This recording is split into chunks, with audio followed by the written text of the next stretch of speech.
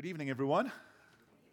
It's fantastic to see you, and so good to raise our voices in worship in this new little makeshift band that just met each other an hour ago. Didn't they do well? Let's give it up for the band. Yeah, so wonderful. A South African, a Frenchman, and an American. It's fantastic. Nations in one band. Do you consider yourself a South African or an American? You're actually an American. Oh, yeah, so it's so good to see you all, some new faces and some familiar ones. And we're in our third installment of the book of Genesis, and we are going to continue hanging out in Genesis 3 for one more night before we hop over to look at Abraham and at Isaac and probably at Joseph if we get there. But I just felt that there's more of the gospel to mine in Genesis 3. You know, the Apostle Paul praises God for what he calls in Ephesians 1, the unsearchable riches of his grace. It's such a great description of the gospel, isn't it? The unsearchable riches of his grace. In other words, the gospel is a many-faceted jewel to be mined and then to be marveled at. And I assume that the majority of us here have a saving knowledge of Jesus. Some of us have walked with Jesus for decades. Some of us are newer Christians. Perhaps some of you are seeking faith, and I'm so glad if you're here doing that. But no matter how long or short we have been walking with Jesus, there is always another facet of the jewel of the gospel to admire. Amen? And as we catch a glimpse of the incredible prism of beauty of the gospel, actually, God redeems us in new ways. How many of us know that just because you're saved, God hasn't stopped redeeming us? The curse has actually touched every part of our lives, and as that carol goes, as far as the curse is found, He comes to make His grace abound. And that's why we talked last night on marriage and family, because we acknowledge that as a blessing. God has a blessed design for marriage and family, and yet all of us experience something of the curse that still needs redeeming in that area. And just hearing, even chatting to Art, just how people are continuing to walk through pain in terms of family. The Lord is still redeeming, and I'm trusting, even this week as you talk, husbands and wives and parents to children, that you feel the blessing of the gospel redeem. If I can just let you in on a really sacred thing that happened this time last year when we were here, just in terms of how the Lord comes and helps families who are in trouble. And on one of the nights, we were asked by a couple who was sitting in this room, won't you come back to our cabin for dessert? And so we did. We'd never met them. And they have a cabin up the hill. And we were just talking around church. They were going through some church hurt. And as we were having dessert with them, they got a phone call. They have 3 daughters. One is adoptive, and it was from their adoptive daughter who'd been married a year, and she was absolutely hysterical because her husband had just been killed in a car accident. And you're sitting there, you're just going, none of us saw this happen, and we don't even know these people. Lord, why are we here? Anyway, that actually forced us to go deeper with them. Never met them, but the next morning I reached out and just said, man, I don't know what to do. What do you say in moments like that? But we just said, is there any practical way we can help you? And they said, well, funny, you should ask. We're kind of between churches. They'd come out of a very hurtful church situation. And would your church be open to hosting the memorial for our son-in-law? I said, well, absolutely. I'll reach out to our staff who are home. And so 3 weeks later, we hosted the memorial, and it was a tender, bittersweet time. But long story short, this couple and their family landed in our church, and a year later, they are members of the church. He's part of our men's group, and they're actually here this week, just the bittersweet anniversary of their son-in-law's death, But actually, God ministered to them this year as a family so powerfully. Their other daughter has got married, and they now have fostered 2 babies in the midst of their pain. And I've just seen their story touch so many lives. People saying, how are you fostering these kids when you are in your own pain? They just say, we don't know, but God's grace is redeeming us. It's amazing. And I say that just to say, man, let's be open to the Lord doing, none of us would ever want that to happen to us, but actually let's be open to these strange, mysterious connections. As the hymn writer said, God moves in mysterious ways, His wonders to perform. And let's be open. Who knows what the Lord would do in terms of connections and relationships into the future. Amen. So Genesis 2:25, I'm going to read it actually out of the NLT. I normally preach out of the ESV, but the NLT just helps to express. I tease people that read the NLT. It's actually a very legit translation. I call it the nearly legitimate translation, but it's actually a good one. And we're going to read it on the screen together. But I want to talk about God, the gospel, and shame. God, the gospel, and shame. How does the Lord redeem our shame? And while we get it up there, I want us to think about how our culture tends to shame one another. Public shaming has become a thing.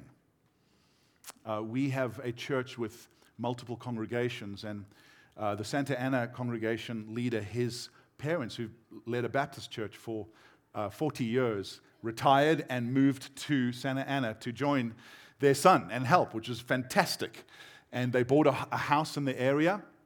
They just moved in, and the mom was standing outside looking at the house, trying to decide what color to paint it. And while she's doing this, a neighbor walks up on Facebook Live, videoing her, and starts to shame her and say, "What are you doing? Get out of here. We don't want you here. This is for residents. We don't want visitors." And he is Facebook Living her while he's shaming her. And she just turns and she says, No, we've just moved in. We are your new neighbors. And he was like, oh, sorry, and walked back. And I'm just going like, what in the world? What in the world? And many of us have experienced moments like that where we've been shamed. Some people have been body shamed. Some people have been shamed for their name. Some people have been gender shamed. Some people have been race shamed. Some people have been shamed because of their class. Some of you have experienced shame because of your faith, because of your moral standpoint. And what does it mean to see the gospel as something that redeems us from shame? And as we look at Genesis 3, which is the famous the fall, I just about bet you that most of us have heard this preach in terms of guilt. And guilt is in here, that Adam and Eve's sin resulted in their guilt, which resulted in their separation from God. And that absolutely happened. I preached on that on Sunday. But actually in here, they did not just experience guilt, which is an objective thing. They experienced shame, which is a subjective thing. Guilt is something you do. Shame is something you feel. And it's actually hidden in plain sight here. We will see that God redeems them both from guilt and shame. Let's read up on the screen. Now, the man and his wife were both naked, but they felt no shame. I included that last verse because it opens this theme of shame. They were naked and felt no shame. The serpent was the shrewdest of all the wild animals the Lord God had made. One day he asked the woman, "Did God really say you must not eat of the fruit from any of the trees in the garden?" "Of course we may eat from fruit from the trees of the garden," the woman replied. "It's only the fruit from the tree in the middle of the garden that we are not allowed to eat." God said, "You must not eat it or even touch it. If you do, you will die." "You won't die," the serpent replied to the woman. "God knows that your eyes will be opened as soon as you eat it, and you will be like God, knowing both good and evil." And the woman was convinced. She saw that the tree was beautiful and its fruit looked delicious, and she wanted the wisdom it would give her. So she took some of the fruit and ate it. Then she gave some to her husband who was with her, and he ate it too. At that moment, their eyes were opened, and they suddenly felt shame at their nakedness. So they sewed fig leaves together to cover themselves.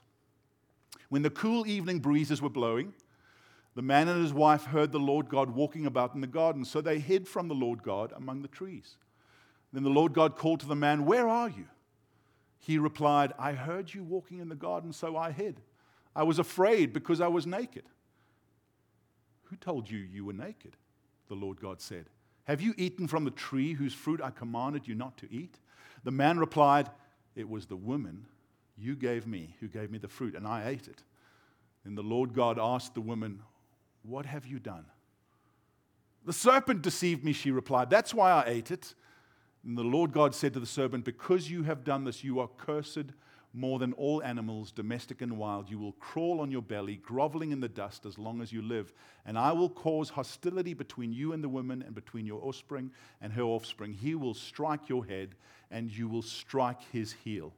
That's what we saw last night, the proto-evangelon, the very first glimpse of the gospel, that the fruit of Eve, Jesus, would crush the serpent's head. Isn't that beautiful that even in the midst of this very sober curse, we see the hope of the gospel, that one will come from the seed of Adam, from the womb of Eve, who would have his heel struck by the serpent, but actually would crush the serpent's head. There's victory in the midst of this curse. Amen? And then he said to the woman, "I will sharpen the pain of your pregnancy, and in pain you will give birth, and you will desire to control your husband, but he will rule over you." Then the man, Adam, named his wife Eve, because she would be the mother of all who live. And the Lord God made clothing from animal skins for Adam and his wife. This is the word of the Lord. Amen. So we see in Genesis 1 and 2 that we see the wonder and the wisdom of the world that God created. But Genesis 3 explains what's wrong with the world, what happened because of sin. And it has a message. The message is this, that we were given the world like an unspoiled paradise. No sickness, no death, no distress, no toil, no conflict. And we've wrecked it. That's the message of Genesis 3. It gets sad before it gets glad. But just stay with me because it will get glad. In the words of that great theologian Adam Duritz from Counting Crows, any of you like the Counting Crows from the 90s, we paved paradise and put up a parking lot. That's what humanity did. And that's not just an environmental thing. That's a relational thing. That's a moral thing. That's a spiritual thing. We took paradise, we paved it, put up a parking lot, thought this is going to be great, and it was terrible. We disobeyed God's design, and the consequences were horrific. And we all have a sense that the world is somehow broken. We can be up here and we say we enjoy the beauty. It's incredible beauty. But we also know that it's broken. It's not as it should be. So how does God step into the wreckage of humanity and redeem it? Well, firstly, we need to see something of the problem, that all of us are tempted to assume that we know better than God. Ultimately, the temptation of the serpent, who it says was more shrewd than any other of the animals. Other translations would say crafty, others would say subtle. Satan, and Revelations 19 says that the serpent in the garden was Satan. And Satan is subtle, isn't he? He doesn't just come and say, just disobey God. He comes with a subtle question. Did God really say? You will not surely die, surely. And he's almost like a second-hand car salesman. He presents this promise, or like a timeshare salesman. He presents this promise of this ideal setting. If you eat of the tree of the knowledge of good and evil, your eyes will be opened. and you will know the difference between good and evil. He is promising some kind of enlightenment. Your eyes will be opened. And the word here, it's the word bakar. You'll know the difference between good and evil. And the word bakar means you will have the Maker's knowledge. In other words, you will know better than the Creator. You will have Maker's knowledge. In other words, God is the creator, God is the designer, and He gets the authority to say, this is how my design works. And what Satan tempts Adam and Eve with is saying, no. If you eat of this fruit, your eyes will be opened and you will know better than God. That is the heart of the sin of Adam and Eve that repeats itself in this vicious cycle, doesn't it? That we tend to think we know better than God about how we work.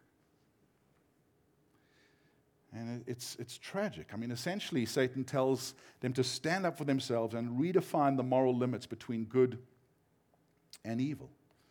Thaddeus Williams, one of the guys speaking at the Creative Conference, he says this, Satan is actually saying, creatures like you can define the scope and meaning of everything.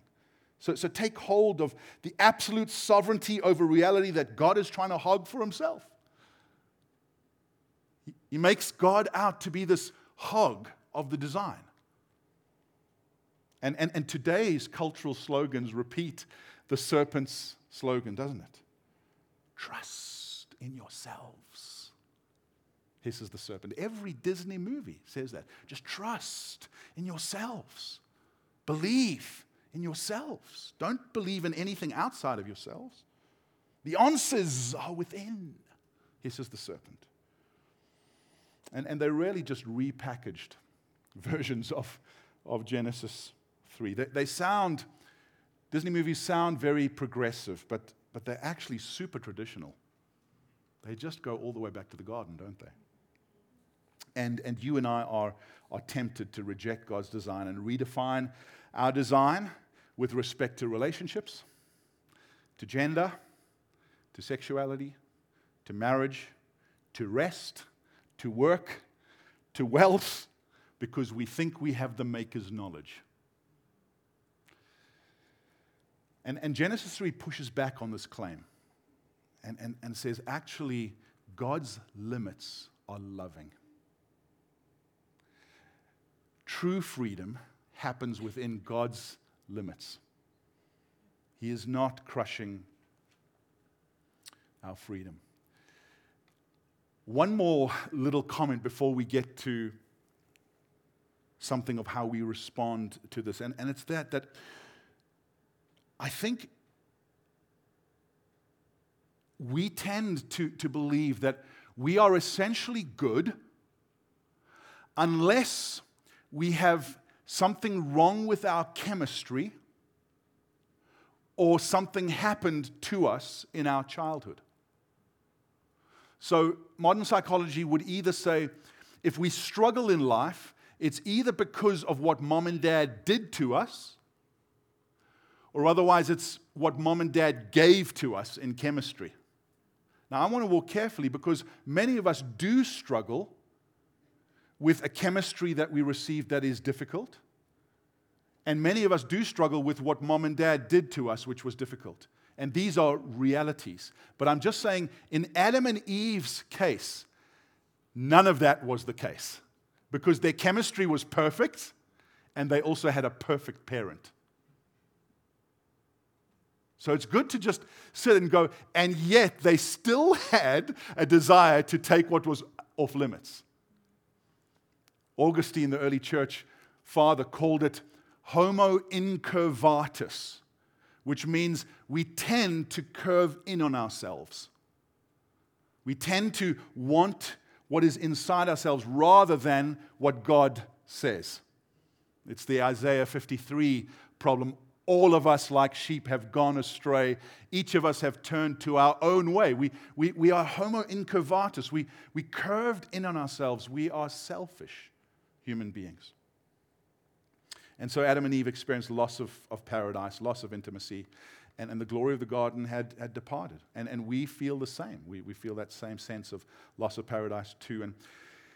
And instead of experiencing the enlightenment that Satan promised, they experienced separation and shame.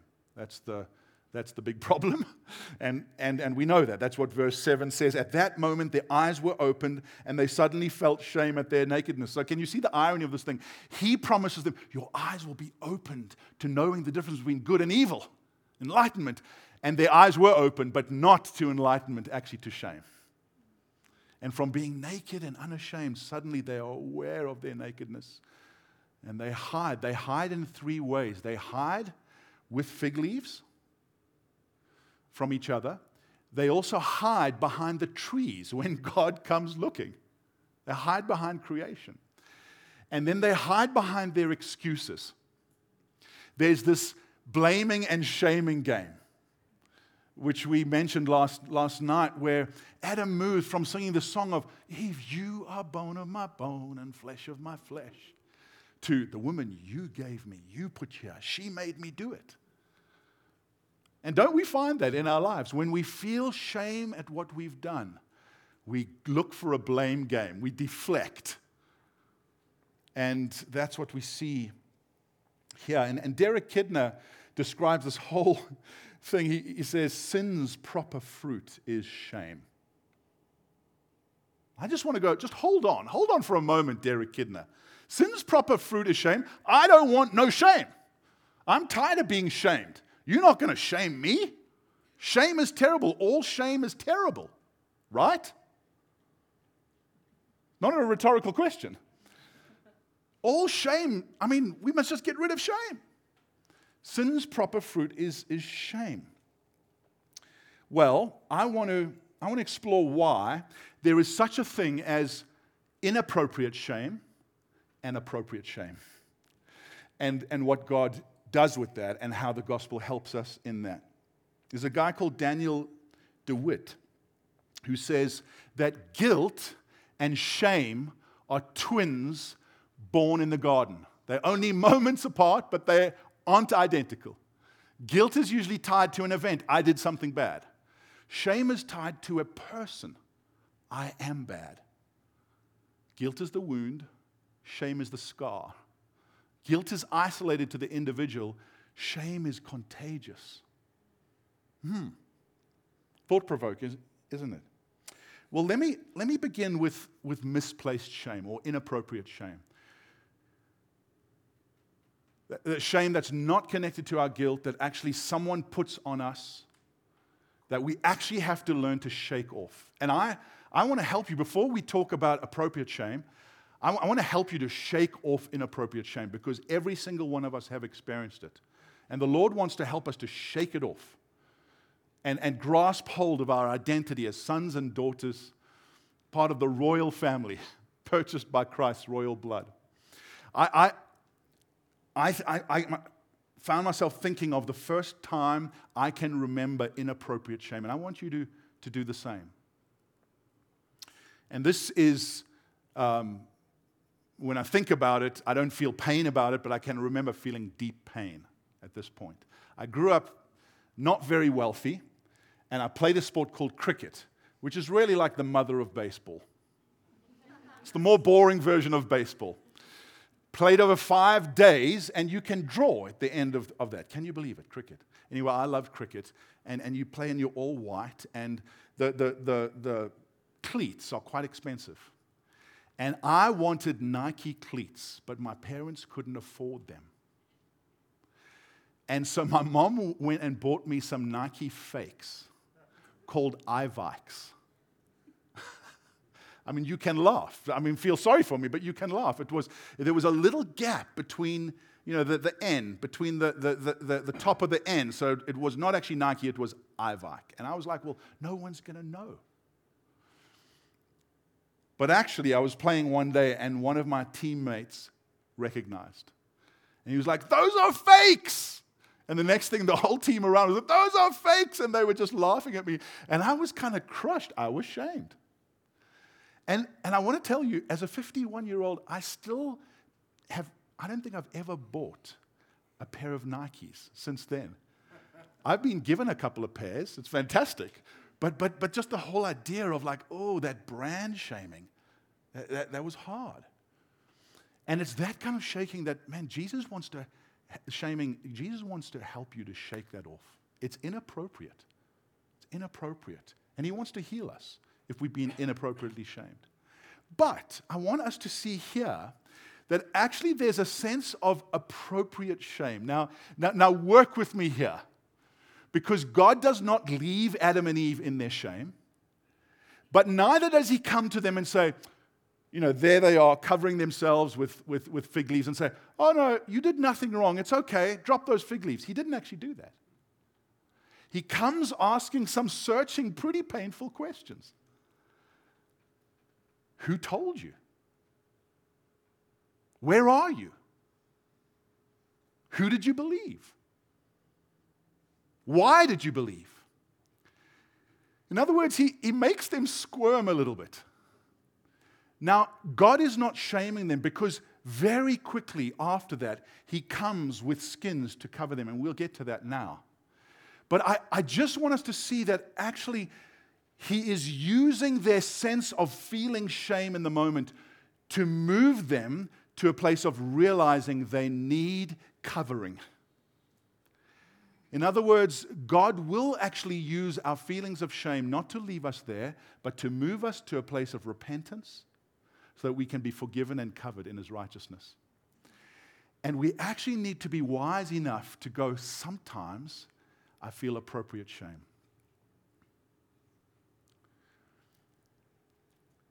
I tell you what has helped me to understand this is that I come from, and most of you come from, guilt-grace cultures, where we understand sin to be an individual thing between me and God. And so I am guilty, and I need your grace, and therefore I'm free. And that's fantastic. That's part of the gospel.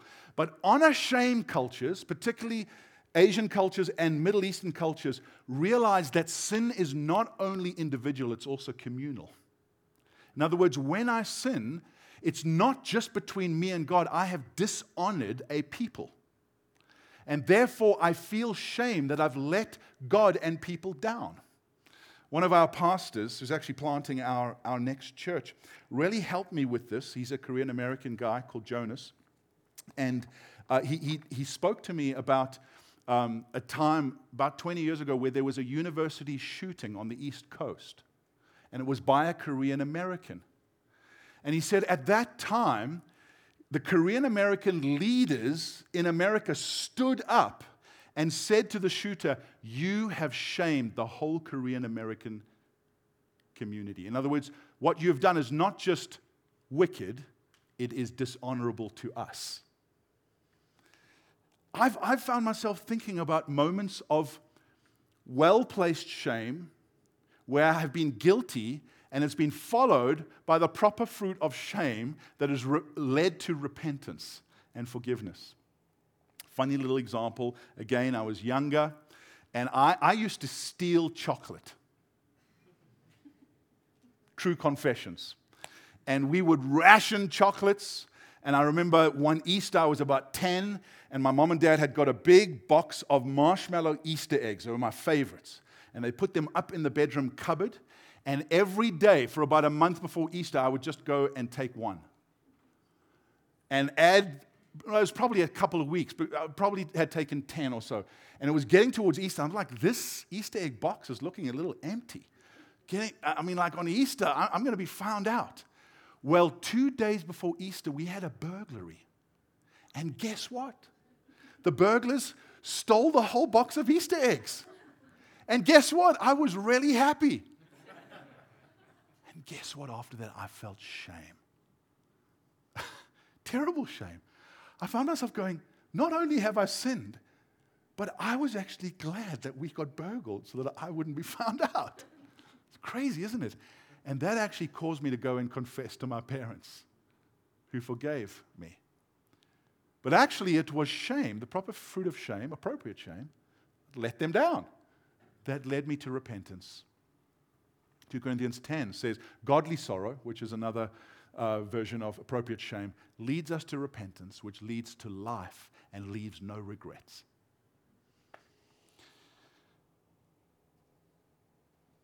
Don't shrug off appropriate shame. Allow it to lead you to repentance. Don't make futile attempts to cover up your sense of shame. Remember, they covered themselves in 3 ways: with fig leaves behind the trees, and with their excuses. In the churches that I've grown up in that tend to be more charismatic churches, we love to blame the devil. The devil made me do it. We had a South African cricket captain, actually, a man called Hansie Cronje, who was caught match fixing. In other words, he would get thousands of dollars to throw a match. And he was a believer, and he said, the devil made me do it on national TV. You just go, no, own it, buddy. Just own it. My bad. What are some of the excuses that we tend to make? Well, if you hadn't sent such suggestive signals, I wouldn't have come onto you like that. Well, if you hadn't offered me that drink, I wouldn't have taken it. Well, if you hadn't provoked me like that, I wouldn't have got angry. We tend to deflect attention. There are times, though, when shame is not connected so much to guilt, but it's actually connected to a sense of insufficiency, where we feel a sense of nakedness. In other words, we don't feel guilty, we just feel like we're not enough. And the fig leaves, I'm going to be super vulnerable here, the fig leaves that we sometimes put over are not connected to our sense of guilt, but our sense of insufficiency. So it could be the car we drive, or the house that we live in, or the clothes we wear, or I'm a guy who's got 2 master's degrees. They're not from colleges that you necessarily know. So if I say, no, I went to Wheaton or Talbot, it's like, whoa, real respect. But actually, they are great colleges where I grew up. And I've found myself going, in my office, I want people to come to my office and see my 2 master's degrees.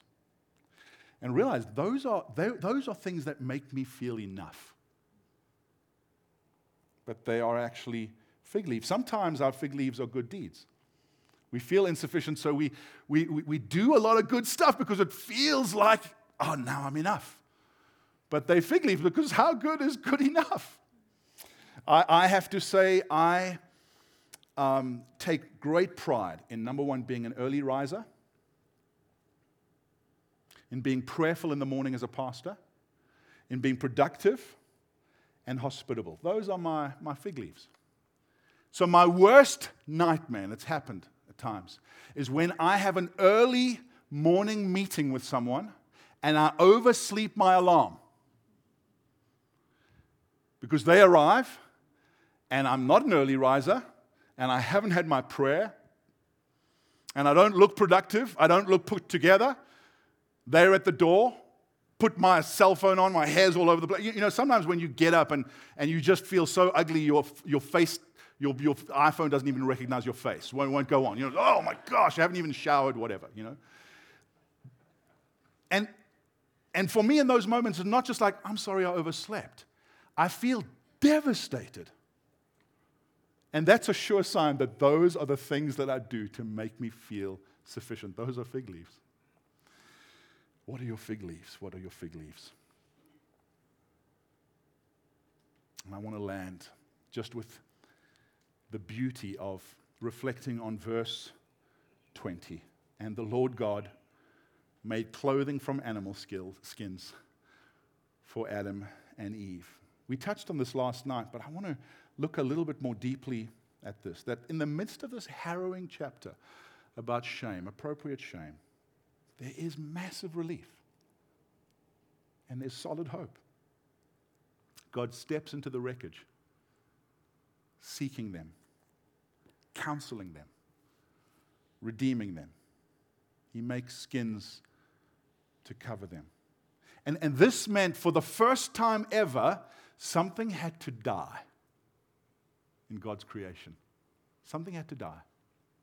An animal had to die. Blood had to be shed. Negatively, this says, God saying, Adam and Eve, you're not okay. You're not what you were, and you're not what you ought to be. You need coverings of some sort. But positively, it's God saying, I will do for you what you cannot do for yourself. And that is the gospel, isn't it? We try always to cover our sense of insufficiency. And God is saying, I will do for you what you cannot do for yourself. See, the beauty of receiving this undeserved gift of God's unmerited favor in Christ, the one who lived the life that we could not live, who died the death that we should have died in our place to cover us in his righteousness, this beautiful exchange. The beauty of that is when we receive the animal skins, as it were, comparing them to the flimsy fig leaves, we actually go, oh my gosh, I'm covered not by my works, but by his. They're solid. They don't flap in the wind and make me feel naked and ashamed. I'm actually covered by the good deeds of the perfect one. You know what that does? It actually enables us to enjoy our achievements without wrapping our identity around them. In other words, for me, the essence of the gospel is the truest thing about you is not what you have done or not what's been done to you. Those things are true, but they're not the truest things about you. The truest things about you are what's been done for you. Something or someone was sacrificed for you to clothe you with skins, with a righteousness that was solid and would not fray. And that's a beautiful thing. And when we take on that kind of righteousness, we can enjoy achievement and relationship and building a career and say, Lord, these are blessings, these are great, but I'm not going to use these to try and cover shame. I'm going to enjoy these knowing that my shame has already been covered. And I want us to think about how Christ on the cross was not only killed, but he was also shamed. In other words, the wages of sin is death. And so Christ had to die to forgive us. He had to be exiled to reconcile us. But the cross is more than that. The cross includes Jesus Christ, the Son of God, being shamed in order to honor us. And I want us to think about that because I only stumbled over this. I've been pastoring for almost 30 years. I only stumbled over this about 2 years ago. And it's an aspect of the gospel that just is shining. Oh God, you did not only die that I might live, you were shamed that I might be honored.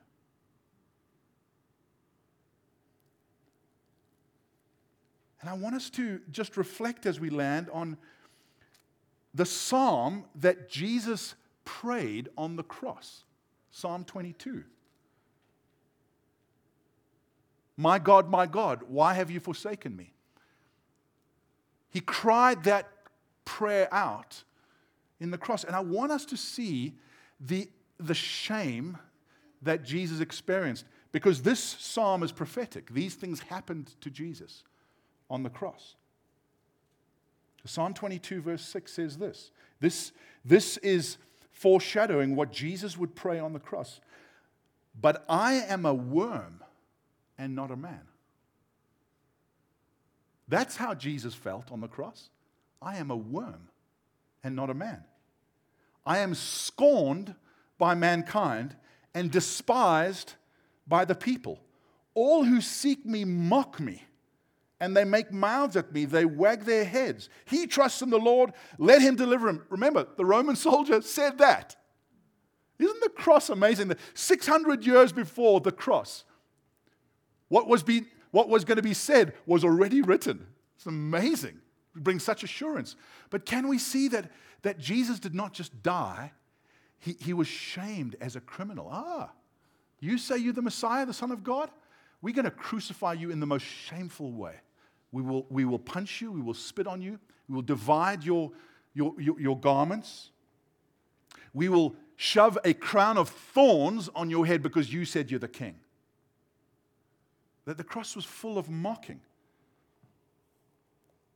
And he carries on, verse 14, I'm poured out like water. All my bones are out of joint. My heart is like wax. It is melted within my breast.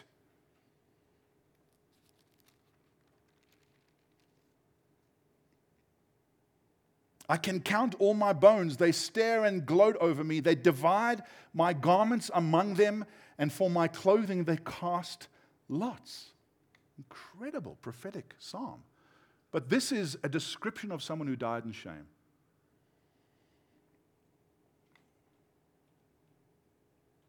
And then it lands with this, I will tell of your name to my brothers. In the midst of the congregation, I will praise you. You who fear the Lord, praise him.